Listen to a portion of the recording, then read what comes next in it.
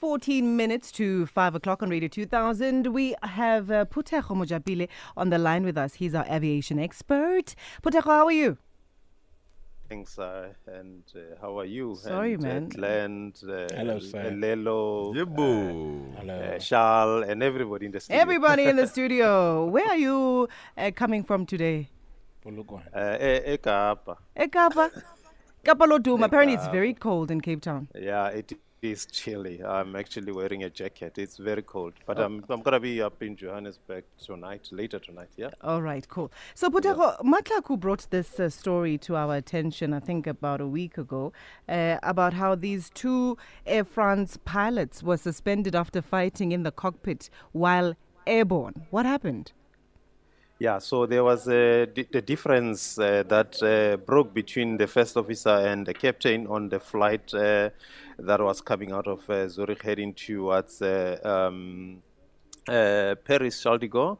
And these guys, they seems to have had a disagreement about some procedures, and they started strangling each other mid-air. You know, it's yeah, I'm not laughing, but yes, they started strangling each other mid-air, and it ended up causing the cabin crew member to come in and sit in between them and just separate them, and to make sure that they stop blowing each other, punching each other the way they were. The fight was so intense that the cabin crew had to come and sit for the duration of the flight up until they landed. And apparently they disagreed about some of the procedures. So usually this is what happens. Disagreements are there. Always. I mean, you guys also have disagreement in any working environment. However, in this case, the captain has much more roles to play in terms of execution of the duties.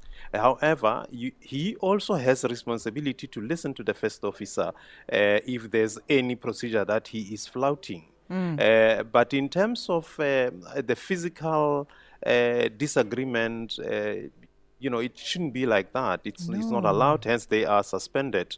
So usually what needs to happen is that if we are disagreeing, the disagreement should happen on the ground. And if you think that we are not going to be having a safe flight, the other one may immediately leave the cockpit and report that he doesn't believe that they'll be able to work together because they are not agreeing. But mid-flight, it was definitely, they were out of order for doing that because they were putting lives of our innocent passengers at risk, and for them to be strangling each other like that on the cockpit, it was really uncalled for. Do we know how long they'll be suspended for? So the suspension has, this is an incident, by the way, let me just put it this way. This is an incident which is now investigated by the French Civil Authority, Civil Aviation Authority of France, and therefore they have already publicized the incident on their journal, Aviation Journal, and we have picked it up from there. So what will happen is that the airline procedure will then kick in. And after the disciplinary, possibly they may be sacked. I don't think that it's going to be possible that they will continue to fly for Air France. We can't trust them. We can't trust them. I mean, we can't trust them. Yeah, we can't trust them. I will be in France on Friday, so I'll be able to catch up with my colleagues over there. So I'll be able to hear exactly what has happened. In the next update, we'll give a further update on this one. Yeah, such unethical behavior. Okay, so FlySafair is doing something new. Tell us about that. So SAF Air is now advancing into the market. They run a campaign called Uniting the Nation, meaning that they are now penetrating the market intensively. They have now started the flight from Johannesburg to Bloemfontein. So you're going to be able to jump onto SAF Air going to Bloemfontein out of Johannesburg, not only subjected to Airlink. Airlink has been doing that for quite some time. Now SAF Air has penetrated that. So they have a flight out of Johannesburg to Bloemfontein. They are now operating out of Cape Town to Bloemfontein as well.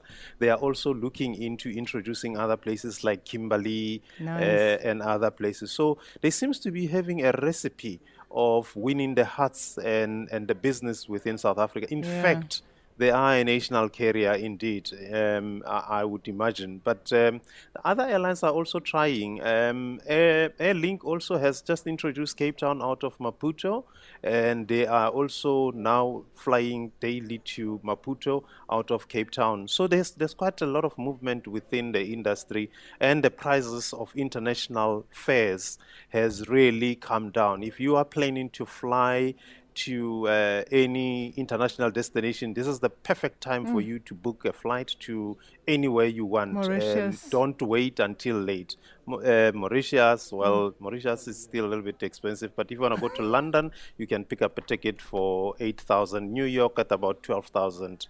So it's still very much cheap. If you want to fly outside the country, this is the right time for you to do so. We were actually talking about that, weren't we? We were talking about how much cheaper it is to travel abroad compared to traveling locally. Yeah, we did. And Yes, we did, and we also, I actually mentioned, I don't know if I mentioned it to Lelo or to Nati, but I was actually saying, I love the professionalism of Fly South Air. It was me, we were flying. Yeah. And I was also saying, look out, very soon they'll be flying international. You were impressed with the technology. Yeah, the technology as well. They have adopted. So there. Nati was upset because there's no free food. The Barakisa Dijomo plane, so she was not happy. No, that was not the reason. yeah, why. they are. Look, I didn't mind. look. that. The market, the business, the business of South Air is basically low cost carrier. Now Yeah. they are going to put up every little thing that they can make money out Yeah. of. Hence, you have to buy even a coffee from their flight, even water. By I the don't way, mind. you Yes, do pay for Naputeko. water. Let me tell you what I love about Fly Air. They are always punctual. You are never late when you're on a Fly Air flight, and They- that's what I love yeah. about them. They remind me of the old British Airways. Oh, they are always on time. Yeah. Yeah, look, it is their model, hence they calling themselves uniting the nation. I think they have won the hearts of many people, so it is important that they continue to keep that, because the airlines are as good as they are flying. At some stage, somebody will come and grab that business once they become too comfortable with the kind of business they are receiving. So I wouldn't give them much of credit at the moment, but I will allow the market to basically pronounce itself. Yeah, I get you. Here's an interesting question, Phuthego. What happens, right, if someone gives birth on a plane? Surely the baby is not expected to pay for a ticket.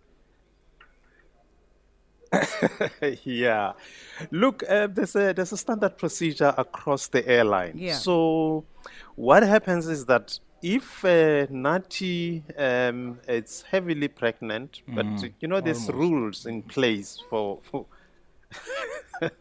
yeah, there's rules in place for such things. So what happens is that when you are 36, I'm not too sure about what I'm saying, but I think when you are about 36 months or so or whatever, 36 I'm weeks. not sure again. Weeks. 36 You are not months. 36 weeks. Sorry, not months. We are not No, elephants sorry. here. 36 I- weeks. At least I have said I don't know these things. Yeah. But 36 weeks, you are not allowed to be admitted on any flight when you are pregnant, because two is that once you go airborne, there's a pressurization that happens, and that can also create a lot of changes in your body.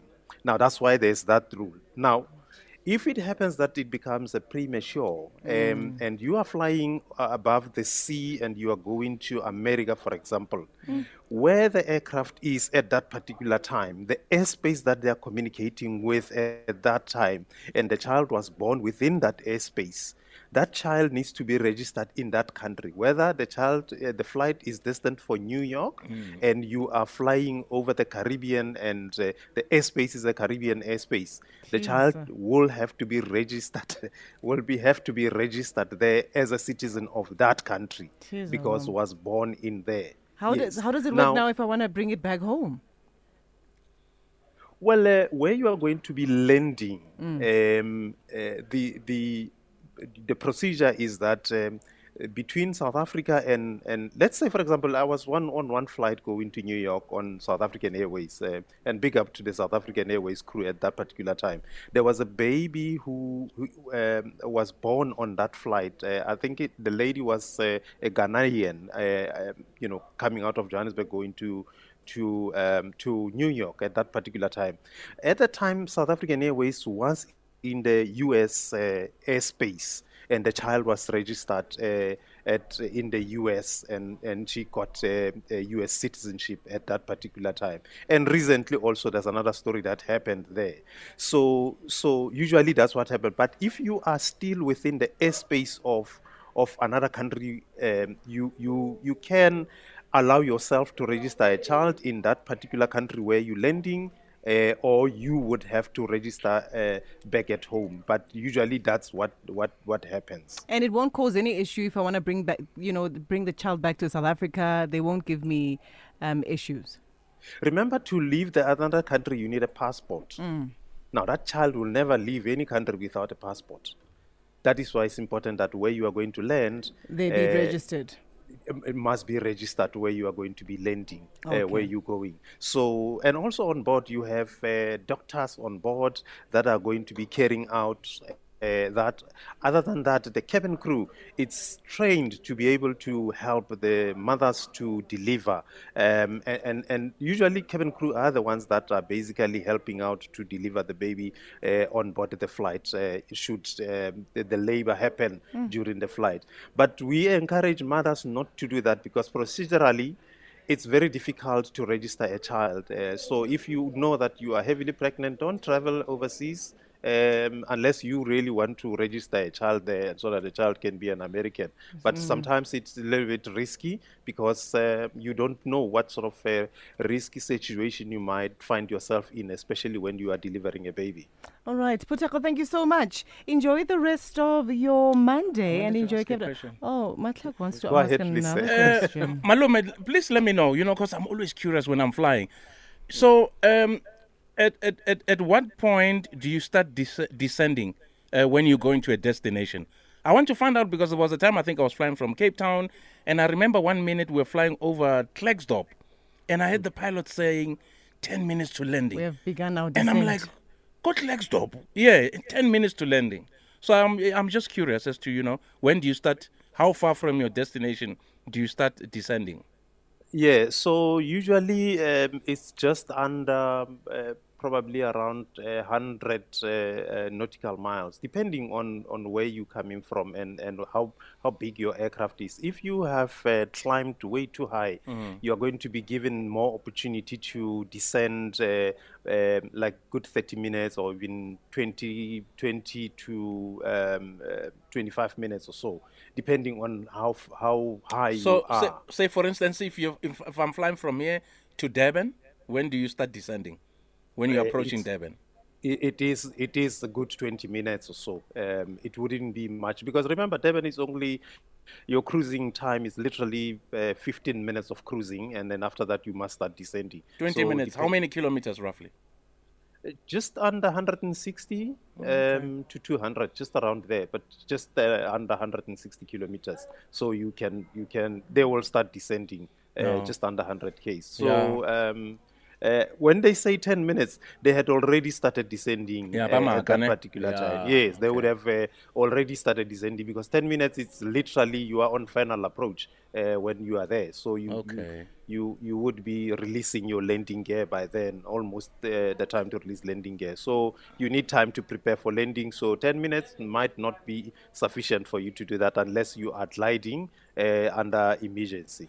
Okay, now I'll know exactly when to start descending once I get my plane next week.